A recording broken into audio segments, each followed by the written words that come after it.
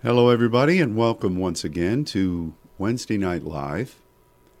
My name is Ron Crawford, and I'm coming to you from the Father's Church in Dallas, Texas. I say that because there are some people, believe it or not, who actually listen to this, who are new to our network association. And I just always feel like I need to clarify who we are. You know, sometimes now I know some of you don't do this. You're already shaking your head right now. But sometimes I'll listen to sports talk, and one of the things that irritates me so much is sometimes I'll tune in the middle of a conversation, and all the commentators are saying are, well, he did this, and then he did that, and he did this. And it goes on for 4 or 5 minutes, and you're wondering, well, who is he?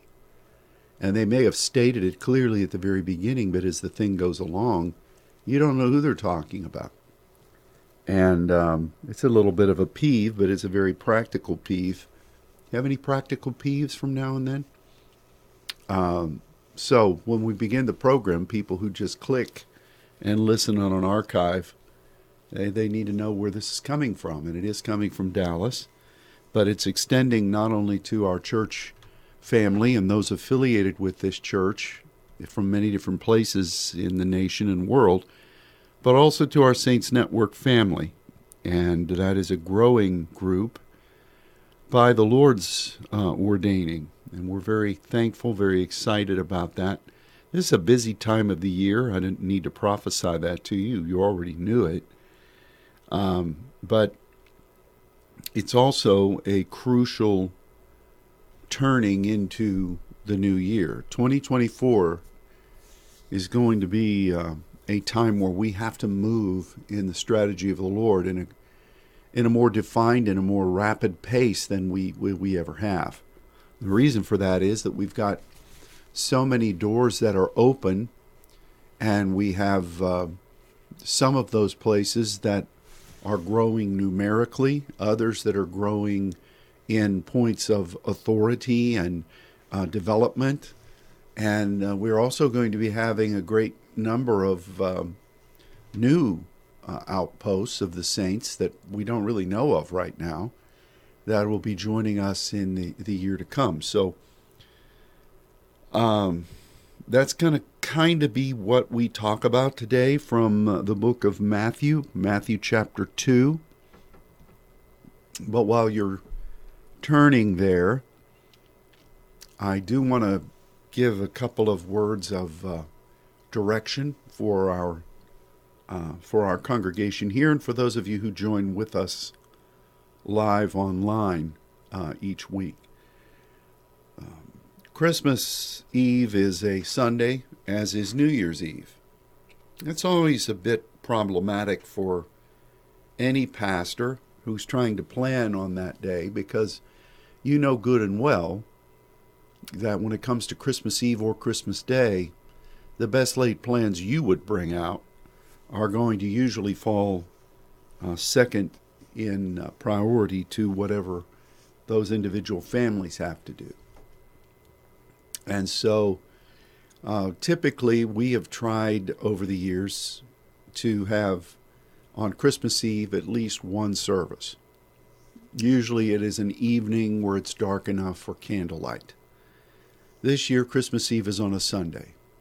So here's what we're going to do. Just dismiss what I said about usually. This is what we're doing this year. On New Year's Eve, on Christmas Eve, we are not having Sunday school on that day. And our church service will begin at 11 a.m. So no Sunday school. Service begins at 11. And we'll have kind of a Christmas Eve service. That's a few weeks away. I have no idea what the Lord is going to want. We'll have some special music. I don't think we're going to do candles this year, because doing candles during the daylight is kind of symbolic, fine, but it's not as pretty. So there's no sense doing that.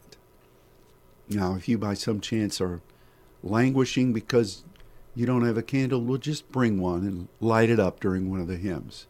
Don't catch anything on fire, but you go ahead and have your own candlelight.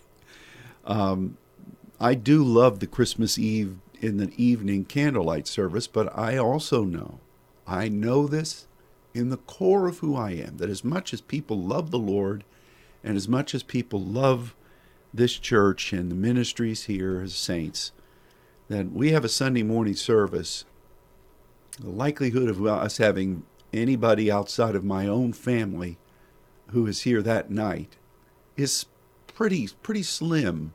And we love those who would come, but, we'll just have an 11 o'clock on Christmas Eve and go through whatever time that ends. Now, I would imagine you're not going to have some big family blowout on Christmas Eve lunch. I would imagine that, since you're either going to do something that evening or the next day for sure. So let's just plan on that. Now, New Year's Eve, again, there won't be a Sunday school class, but service will again begin at 11, and it will be more of a consecration type of a meeting leading into the new year. The board is going to be involved here. There'll be prophetic directives. The Saints Network will be apprised earlier that week of some suggestions that we would invite those precious ones to participate in. But our goal on that day is to look into the new year and consecrate ourselves for the service of the kingdom. So all that being said, I'll be sending an email to our church today. But even if you don't get that email, can we have the email? Can we have the email?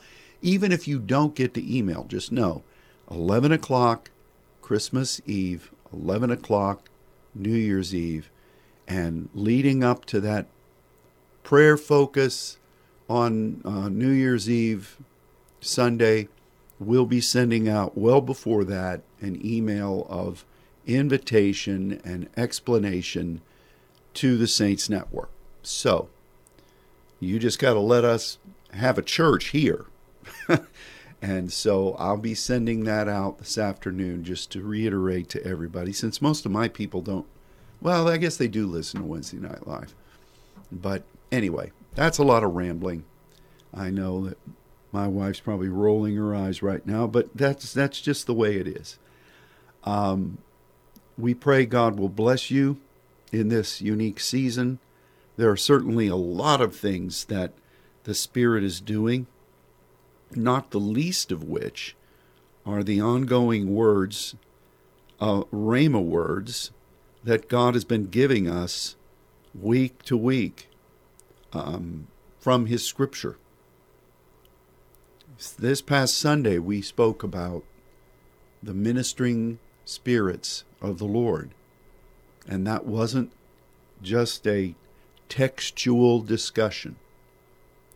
It really was a word that I know God is shining His light on at this time, and we're being, as saints, hear me now, carefully choosing this word, graduated into a new dimension of partnership with the angelic. As much as we've done in the past, as much as we have been blessed by angelic encounters and directives and different measures of scriptural instances of how angels ministry happening with us, God is leading us into a measure of in heirs and joint heirs level of partnership with the angelic. And if you didn't listen to the archive of Saints Radio on Monday, I would encourage you to at least listen to it at double time. You'll still be able to hear everything. But there and really French radio had a much more down-home discussion of what this means for us. You could listen to that too, and at least you would understand what I'm saying. It'd be fun to hear Luke too. But I know that we're going to need to know how to function as sons, offering supplication, how to gain insight in the types of asking, the aiteo, which is, we believe, very, very clearly aligned with the Old Testament concept of sha'al, and then what to do at the bidding of our Father to utilize the authority He's given us to declare into those segments that the Father has identified the directive for the angels to go forth and serve.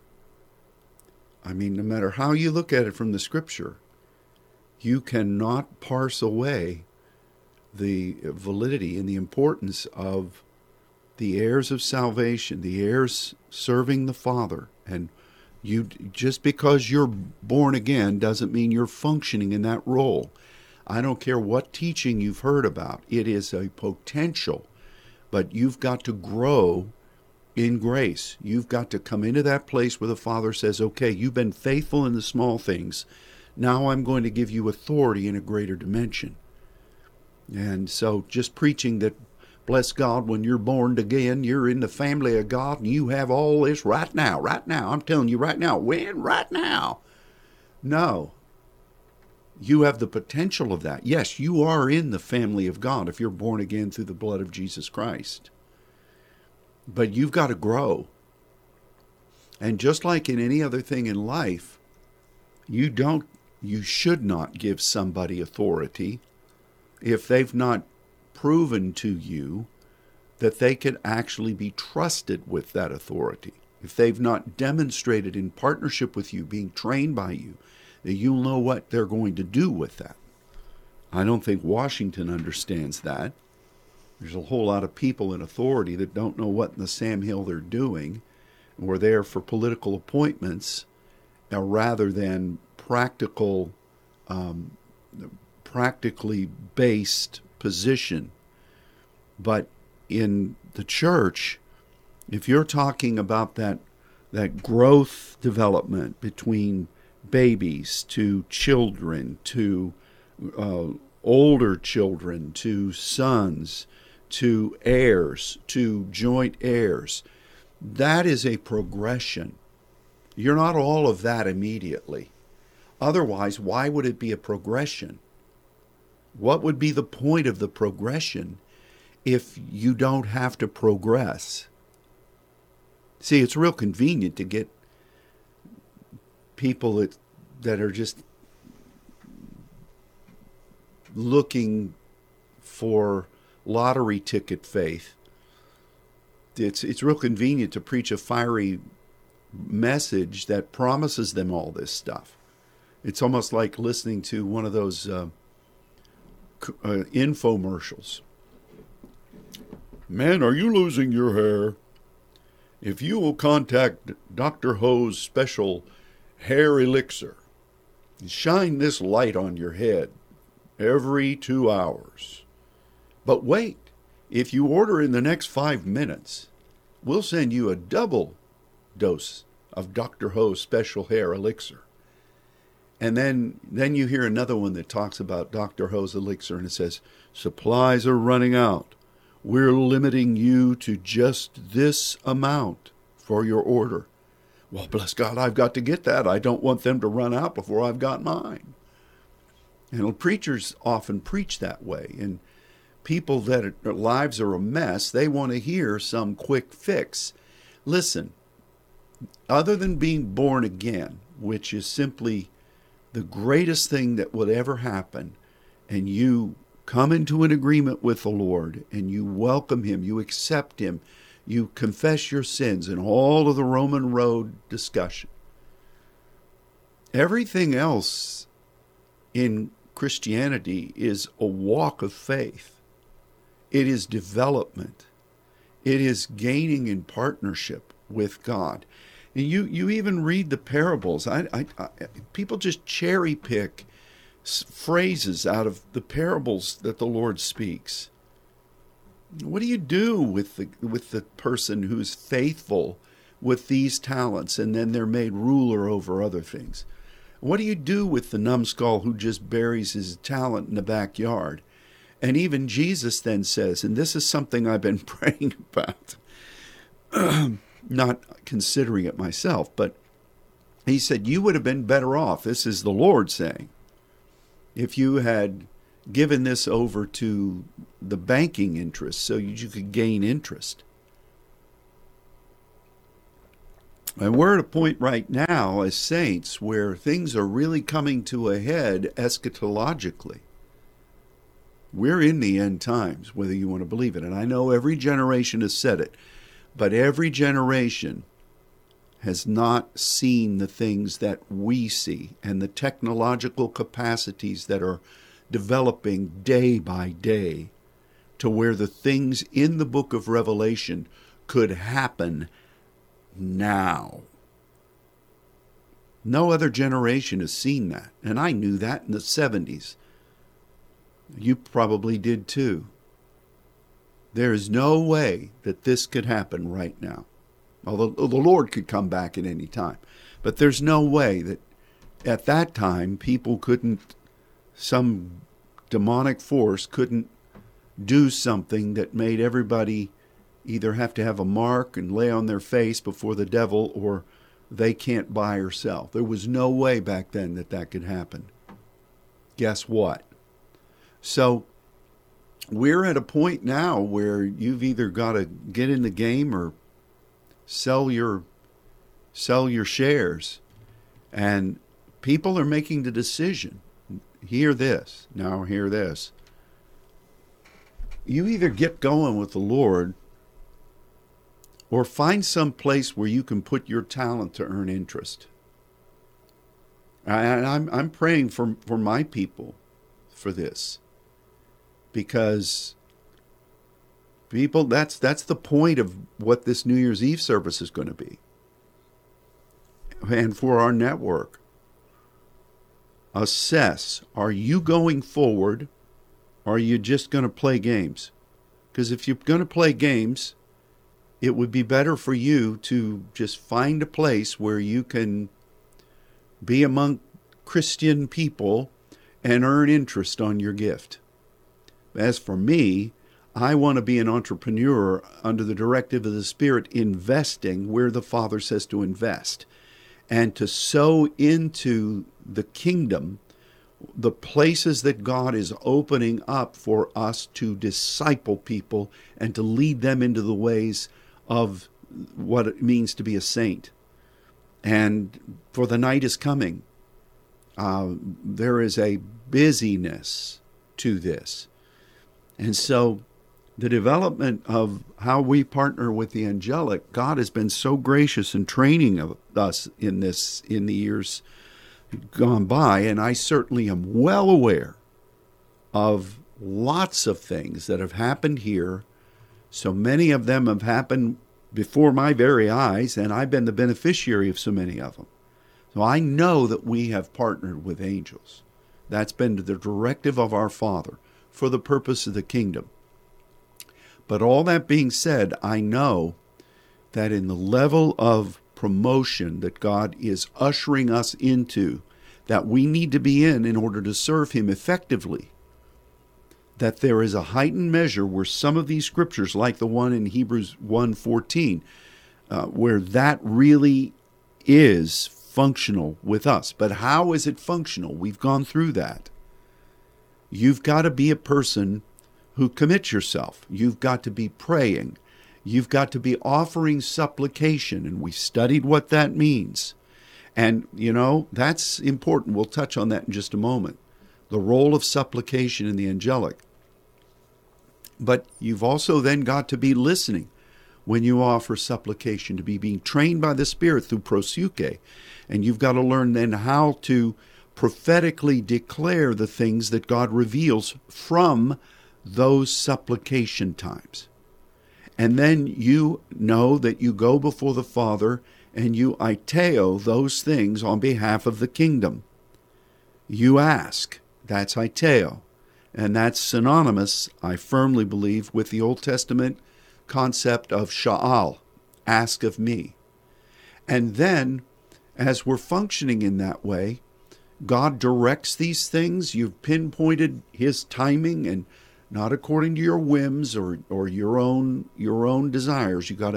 And God will make that clear. We all have things we want God to do.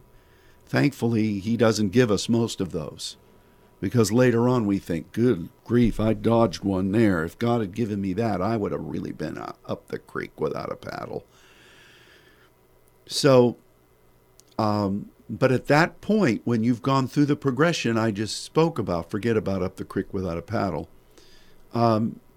you then are able to make that issuance before the angelic according to the liturgy of what God is saying here. We need this to be released. God has said it. We need this to be released, and we release you, angelic, to go and to address these things. Specific things that come through that regimen of prayer and partnership with God. And also then that we're able to move in the immediacy of the Spirit, which is that second word for ministering. We talked about this over the past few days, so I'm not reteaching it now. I'm just saying that is a progression that God has trained us for, biblically and experientially, with him. And he's brought us to this point, and we need to know, we need to see it in Scripture and recognize, okay, now we're fitting the qualifications for this verse, and now it's time for it to be put into motion and into practice. It's unique. We're going to look now, I threatened that we were going to look at Matthew 2. And Matthew 2, verse 13, it speaks about the time when the Magi had just departed. They were warned of God in a dream not to go back to Herod. When they were departed, behold, the angel of the Lord appeared to Joseph in a dream, saying, Arise and take the young child and his mother, flee into Egypt, and be thou there until I bring you word. For Herod will seek the young child to destroy him. When he arose, he took the young child and his mother by night and departed into Egypt, and was there until the death of Herod, that it might be fulfilled which was spoken of the Lord by the prophet, saying, Out of Egypt have I called my son. We'll talk about that prophet in just a minute. But think about how the angelic was mightily involved in the birth of Jesus. Think about how even with Zacharias, Gabriel came to the old priest and said, Your supplication is being answered. We've taught on that before. It's a really wonderful thing to see that God is not constrained by our time limits, but he is bound to covenants that he enters into, that he offers during times of supplication. Even with Daniel, when Gabriel appeared to him and said, From the first day you began to offer supplication, your words were heard, and I have come because of them. So this measure of supplication, which is one of the seven spirits of God that is linked with grace, whenever God's moving in grace, you find the necessity of supplication. It's part of who God is. It's not just what he does. It's part of who God is. It's one of the seven spirits of God. And that's why the throne is classified in the book of Hebrews as the throne of grace, because God is always moving forward in grace. And yes, there are times when in his person, according to the scriptures, different dimensions of his spirits, his ways, are showcased. And but in essence, it's always going to be a throne of grace, because God offers grace. He wants to move forward in grace. He wants to keep developing from a restoration standpoint to a creative standpoint the things that he longs to do. And he looks forward to partnering with you. We're saved by grace. We grow in grace, or at least we should. We come boldly before the throne of grace to gain what we need, particularly in faith, at the right hand of that throne, to go forward from there, empowered by the directives of God. So it's always grace, and that's in him. The communication of grace is supplication. It just is. If one of God's dimensions of his Spirit is grace and supplication, the Spirit of grace and supplication, he's telling you right there, the way to partner with me in grace is through supplication. That's the language that God relates to. That's the partnership that God relates to.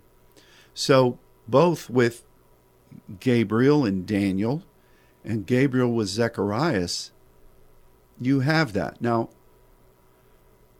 this is we need to hasten to our theme for the day, really. But some might ask. I just interject this last thing. Where was Mary with supplication? How did she qualify? And where was Joseph with supplication? How did he qualify? Because we don't really have indication that they were some great prayer warriors. I'm sure the Catholics have dreamed up some story, but biblically we don't have that. In fact, Mary hadn't had that many years where she could do that. I suspect that with what Gabriel was saying about her, that her life had been specifically watched over, and she was being prepared. And I believe that undoubtedly from what she said to Gabriel and what she said to Elizabeth, she didn't just immediately have a jump in the spiritual IQ because the anointment was upon her. I mean, my soul magnifies the Lord, and my spirit rejoices in God, my Savior. That's some high-level developmental discussion there. You don't just say that. I mean, even if you just said it, you couldn't, your lips can say something, but if your heart is far from that, God doesn't love that, right? So in her soul and her spirit had to have been being developed for God to come and offer this wonderful blessing to her, this miraculous blessing. And for her to say, "Be it unto me according to your word," that's amazing. So, and Joseph, I mean, he doesn't get enough credit. I mean, what that guy accepted and did was beyond merit. And so we don't have a specific indication of them being people of supplication partnership, but yet their heart was already geared toward that. And really what I think is the birth of Christ being sent by God, prophesied throughout the Old Testament. This was undoubtedly the gift from God. And God, in his own self, grace and supplication.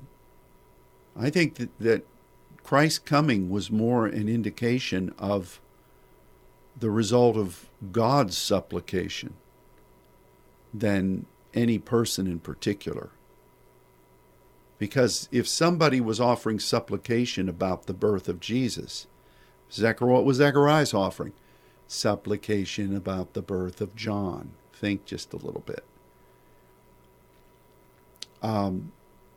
why would, can you imagine God saying, okay, you know what? It's my will that my son be born, my firstborn, my only begotten.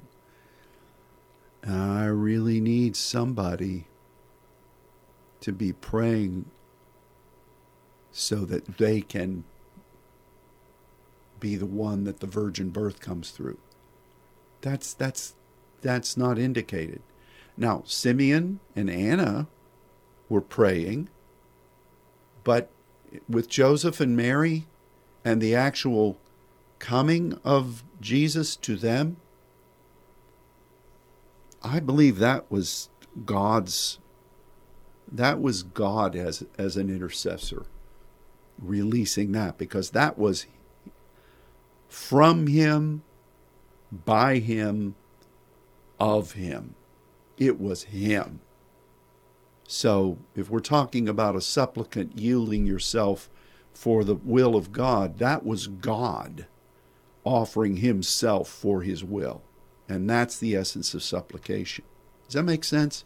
Listen to it again. You can skip back and listen to this. So here's Joseph, and the angels seem to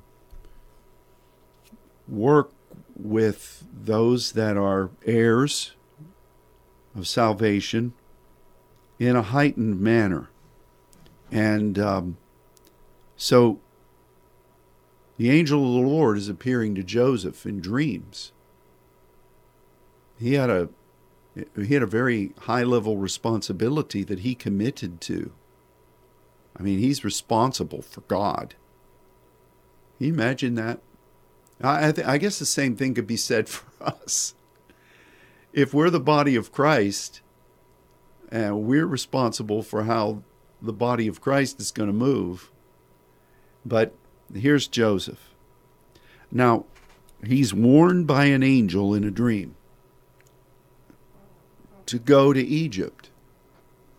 Now, if this angel knew that Herod was going to do this, why didn't God just send a legion of angels to just go down there and put fire around Bethlehem like they did with the prophet when Saul was sending people or the king was sending people to come and arrest. The fire of the Lord came. Because God moves in faith. Everything has to fulfill Scripture. Everything has to move. So what is this business in verse 15? Matthew doing a little editorializing here. That Joseph, Mary, and Jesus stayed in Egypt until the death of Herod, that it might be fulfilled, which was spoken of the Lord by the prophet, saying, out of Egypt have I called my son. This is a reference to Hosea, chapter 11, where this is almost word for word a quote. What's the significance of that? For Hosea had that weird prophetic life where, he's told by God to marry this harlot whose name was Gomer. Oh, hey, Andy. I do not understand this. Hey, Andy. What Hosea depicted was God reaching out to Israel, God loving Israel, and Israel then giving its love to the demons of the land, and then God restoring Israel because God loved Israel, but then wanting them to be sons before him. But they continually rejected that. And I'm not faulting Israel.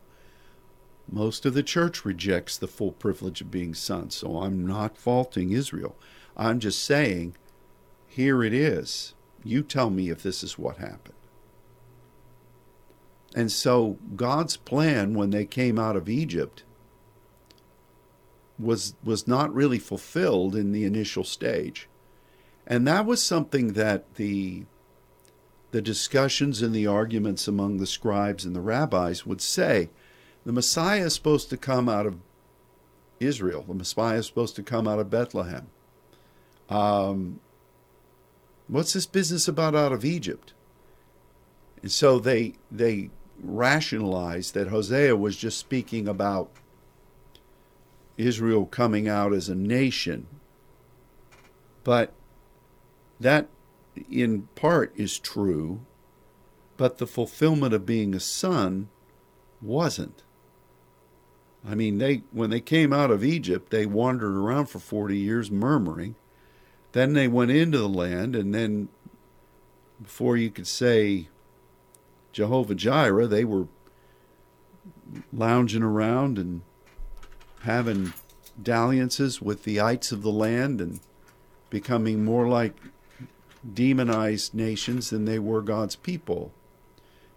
You can look at that in Scripture. So they came out of Egypt with the prospect of them entering the promise and the inheritance that God promised Abram, but they never really fulfilled that sonship.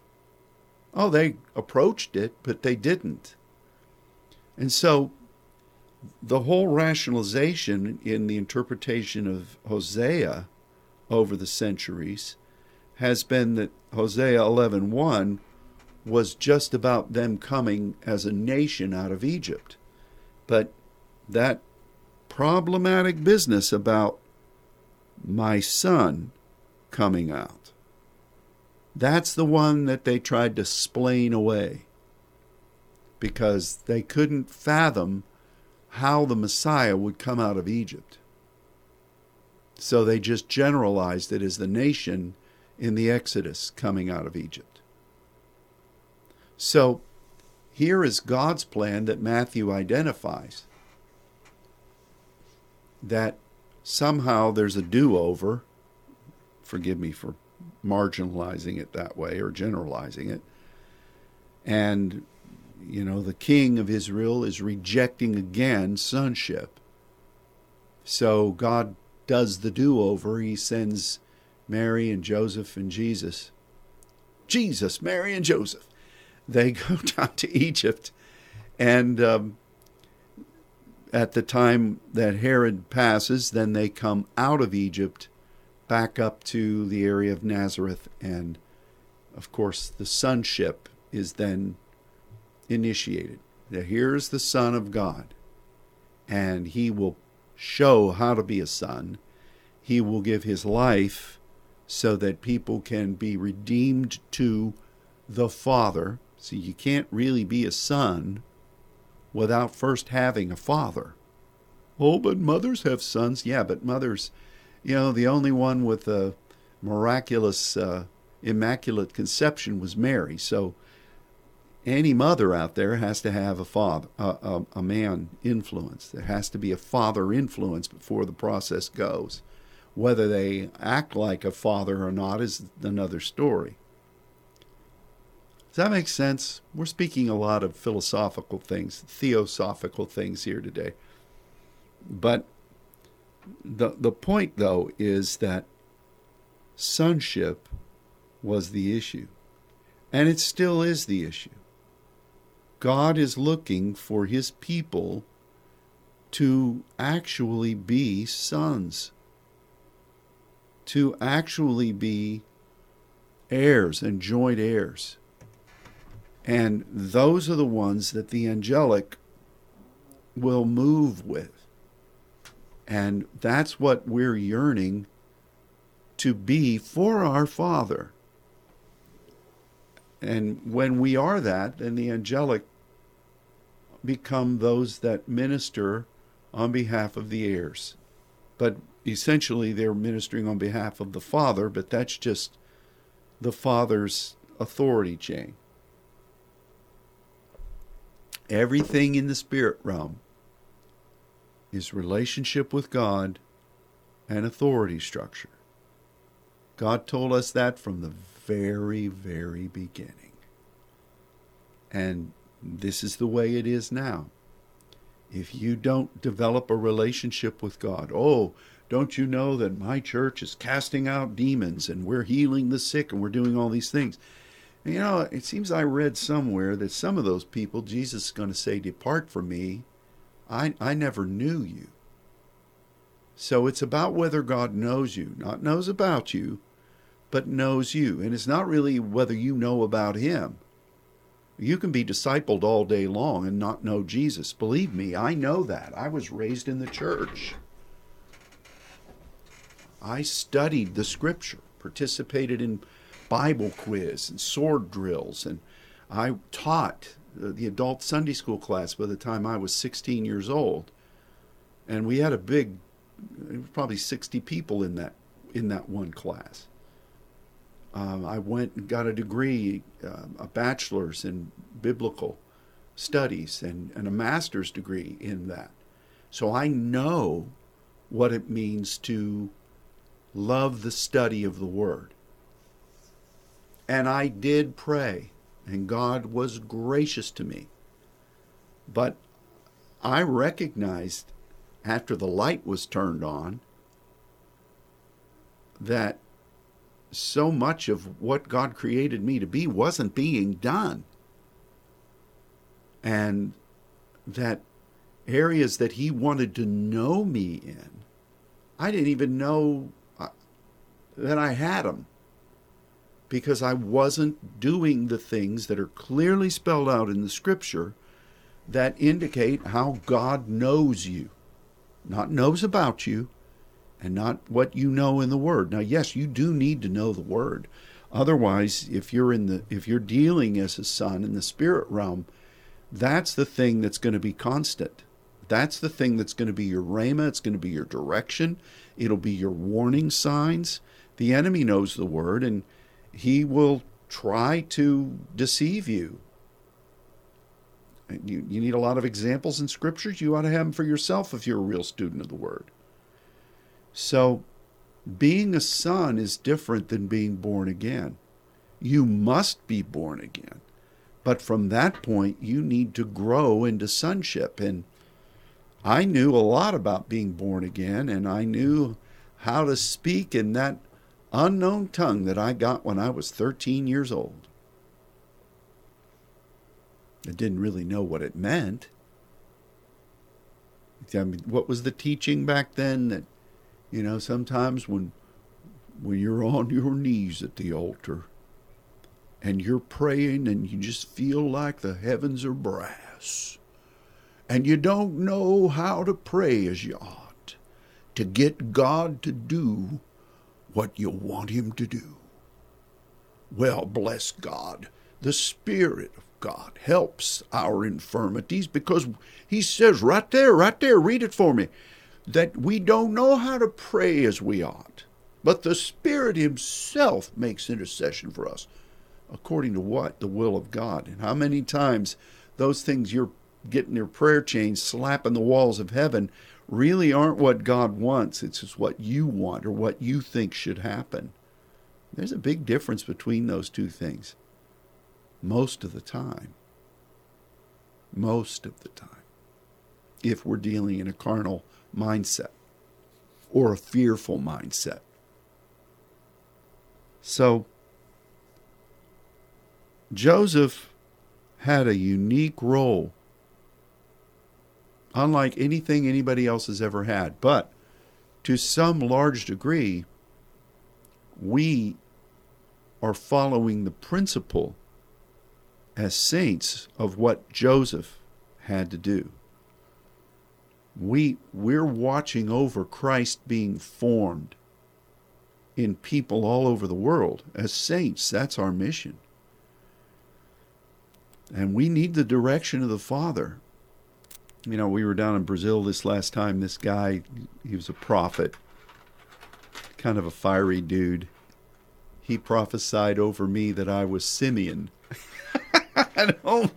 I don't know whether it's because I look like an old coot now or what it was. But, he quoted the scripture. It was very kind. But in a way, whether it's Simeon or whether it's Joseph or whether it's Elijah or whether it's Anna or whether it's even Zacharias and Elizabeth, all these old people are the main players surrounding Joseph and Mary and the baby Jesus. You realize that? Where are the young bucks? Where are all the movers and the shakers that God just loves? Where are they? I don't see them anywhere. I see Mary, who was probably, I don't know this, I haven't checked her birth certificate lately, probably 15. So she really wasn't in those early 20s where you know everything. Joseph was an older guy. We don't know how old he was, but he was an older guy. But look at all the other folks that were involved here. I just mentioned them. Zechariah and Elizabeth, Simeon, Anna, Magi, who were seasoned dudes, people of wealth, people who had studied for years. These were the players, weren't they? Old people. Older people. People who were, for a large part, seasoned veterans that God could entrust with this. Now, Mary had to be who she was to fulfill Scripture. She had to be a virgin. She had to be in a measure of purity. I would think at that age she probably hadn't had a crush yet. Maybe she did. But she wasn't playing games with the boy next door, Playing games, I don't mean anything bad by that. She hadn't written her name and his last name 100 times on the side of the wall yet. This had to be a devotion to God, like what the Apostle Paul said, that we should all be as chaste virgins, presenting ourselves. Saint, remember, chaste is saint. We need to continue to be as little children entering in, and we need to continually be virginal before the Lord. Mary was uniquely chosen, but she was the youngest one of the bunch. She had to be, for the purity and the commitment and for the miracle to really be manifested the way it had to be. Joseph, a little bit older. We don't know how old. It wasn't some Mormon wedding where the guy was 65 and he's got this young girl. That not with all respect to the Mormons, back in the pioneer days, that kind of crazy stuff happened. But look at that. I mean, any of you veteran saints thinking you're over the hill? We want to see Christ formed in these nations? Well, who did God put in position to welcome that when Christ came? Are you going to be faithful to that? And you be careful what you say, because when Zacharias had asked, and he was getting what he asked for, according to Gabriel, and when he started being an old cantankerous gasser, Gabriel said, all right, you're not going to speak again until this baby's born. So watch what you say. You're in this whether you like it or not. Maybe you wanted it to happen 20 years ago. I think we all expected things to happen faster than they did now, but yet God has brought us into this Elijah mode, into this Zacharias mode, into this Abraham mode, into this Magi role, into this Joseph role, into this Simeon and Anna role. And whether we like it or not, from a natural perspective,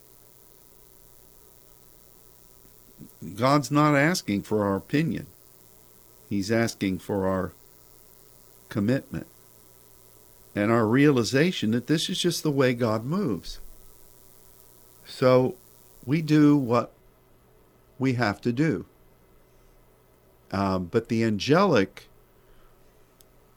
are committed to the ways of God, and one of the reasons there's so many angels in this story of coming of Christ is, as we've said in the past, because the angelic corps had to make visible and verbal and whole-spirited commitment to what God had ordained for mankind. That had to be done because of, first of all, what God's plan entailed for us, but secondly, because of the rebellion of Satan, which I think the Scripture plainly indicates that rebellion came about because the enemy did not want to accept God's plan for men and women. Jesus said the enemy was a man-killer from the beginning. The very beginning indicated that he was not willing to submit to God's plan. So the angelic has to show themselves prominent in the acceptance and the declaration and the rejoicing of what God's plan is. And when we come to Hebrews 1:14, or we regard their influence here in this nativity story, it's all about God's plan for sonship. And in Matthew speaks about this. Which part was fulfilled? Was it just Egypt? Or was it the objective of out of Egypt? The son. God wanted Israel to do that. They did not. I think the story of Hosea, the story of the wilderness wanderings, the story of the conquest and the times of the judges indicate that. David then rises up, and it's not very long before Absalom and Solomon plunge them into demonic things that are horrific to consider. So God's plan for sonship was rejected, and now it's going to be fulfilled through this little baby. And there's an out of Egypt kind of a fulfillment here. But even that it comes from Hosea, the life of Hosea shows this whole thing.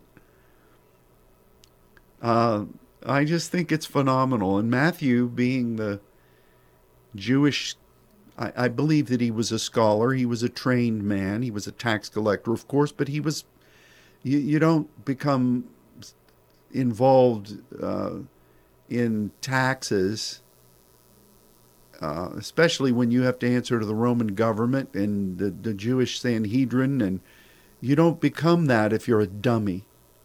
I hope any of you aren't offended by saying a dummy. At least I didn't use the S word. So Matthew recognizes immediately in his accounting of this that, okay, this is what Hosea talked about. And it's the objective is sonship. So that's our objective as we go into this new year. Yeah, Jesus is coming again. Even so, come quickly. But we've got a lot of work to do, for the night is coming. We are partnering with the angelic in heightened ways because of God's plan. And you have come to this point so that you can participate with God in this hour in His plan. Are you willing to do that? Or have you cashed in your chips? Oh, I would have done it 12 years ago, but you just don't know what my life is like now. Well, you don't know what my life is like now. The point is, we're all still here. You know, as Morgan Freeman said in one of the apocryphal books of the Bible, get busy living or get busy dying, one way or the other. Live as long as you're alive. I hate being a cheerleader. Scott Maston's our cheerleader here at the church, but I hate being a cheerleader. I should be a leader, not a cheerleader. I feel like so many people are in the valley of decision right now because of where God is ready to launch us into. We've been warned about transition. But I'm like, the old wagon train series. We got to get through this. We got to get this train moving. And we don't have the ability to come back to the end of the train to just make sure you've not decided to give up. You got to answer to God, just as I do. So do the things you've been trained to do. Do the things you know God put you on this earth to do, regardless of what your age is or how you thought things were going to happen differently years ago. You're where you are right now. Do you think that God... I can't answer for God. All the ways that God presented himself to his people, to the world, by this time in Matthew 2. Don't you think if God had been a human being, he'd have a whole lot more to gripe about than you or I do? Hey, I put these people in a garden. They had everything they wanted. It was wonderful. And look what they did. How did I not see that coming? I had to destroy the world with water and these people, giving them the covenant, my signature of my ways in the sky, and, giving them fivefold director. And look what happened. I came and my spirit came upon this beautiful temple and nobody was able to stand. And we just in the scope of a few decades, look what happened. I sent prophets. I sent people who did miracles. Just incredible visitations of my spirit upon the people. And look what happened. And then this intertestamental period where just craziness is happening. You think you've got problems. Why did God go through all that? Or did he just keep messing up? No. God does all things well. And in the economy of God, these things had to happen, I think, to prove God's devotion to what he has ordained to do. And to, in so many ways, show the enemy that no matter what you do, I'm still going to accomplish what I said. And so then here comes the baby Jesus. What a wonderful thing. The cross, the resurrection, the ascension, the visitation to John and to others. And then look what happens. Oh my goodness. But now here we are. And we really are in the end times. Does that not shake you? Does that not rattle your cage in some way? Do you not feel the stirring of the Spirit within you?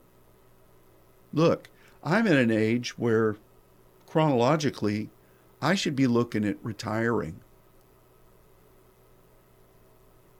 Of course, given the state of Bidenomics, who can do that now?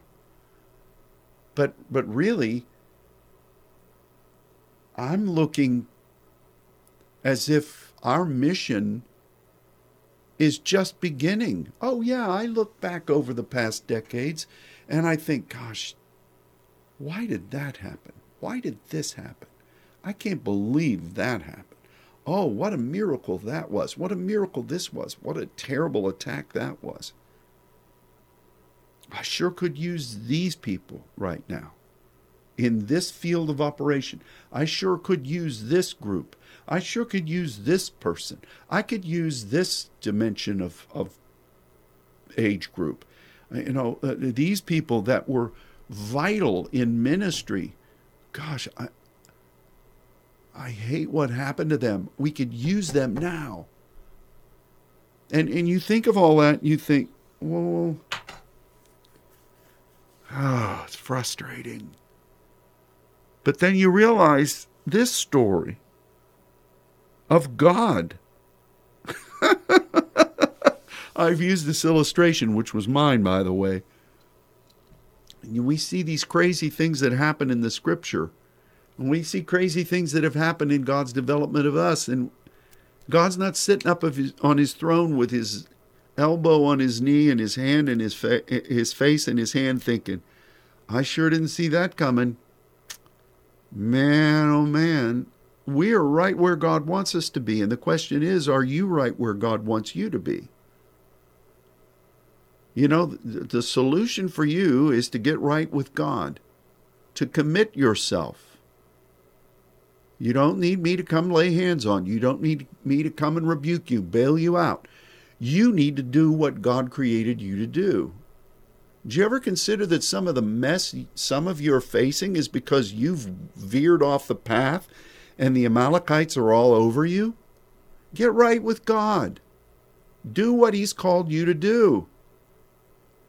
I'm speaking that to myself. Do you know how many times the enemy will try to say to me, how are you going to do this? How are you going to be in all these places? Where's the funding coming from? Good grief, where's the funding coming for your church? What are you going to do there? How is this place going to be what it's supposed to be, which God has put us in this position? How are you going to be able to go into all the world? The thoughts and the things that I consider as I pray, God's got them all figured out. But you know, the one thing that that he can't make happen, he can't make you be what you're supposed to be. That's got to be your decision. Will you do it? Stop playing around with lesser things. Stop entertaining fears. Stop looking at your age and thinking the old-timey thing, well, it's time for some others to come and do it. I'm glad Zechariah, he tried to say that. You see what Gabriel's reaction was. I'm glad Elizabeth didn't say that. I'm glad Joseph didn't say that. I'm glad Simeon didn't say that. I'm glad Anna didn't say that. I'm glad the Magi didn't say it. I'm glad God didn't say it. So who are you that you could say it? Boy, this message has gone into a meddling preaching song, hasn't it? One of the things that we're going to do on New Year's is I'm making a list, checking it twice. Going to find out who's been naughty and nice. Of so many of the things that before the Lord we've seen fall into the ground and die. And I'm laying claim to the dimensions of those that we are claiming life and fruitfulness because of every one of those prophetic sacrifices. And I believe it's time for those to happen. We're already seeing some of it. I'm not going to go into that message now. But I love this Matthew 2. I don't think we've ever really talked about the significance of out of Egypt will I bring my son, Hosea 11. But what's our message as saints? To be intercessors and to be sons. This is God's plan all along. I pray that we will fulfill that. I pray that I will fulfill it. Because each one of us has to give account. And God is with you. So at this Christmas season, the most important thing you can do is to assess where you are in God's plan. And the most important gift you can give is yourself to your Heavenly Father. I pray that we'll all do that. These are good days. We're on the verge of the miraculous. that is going to be seen in ways that are going to astound us. How do we be ready for it? Well, it begins now. Assess, confess, and commit yourself for what God has created you to be and how He wants to use you in the days to come. All right, I've gone over time. That's enough meddling, Pastor. We'll look forward to being again with you on this same back channel on Sunday. Until then, God bless and goodbye.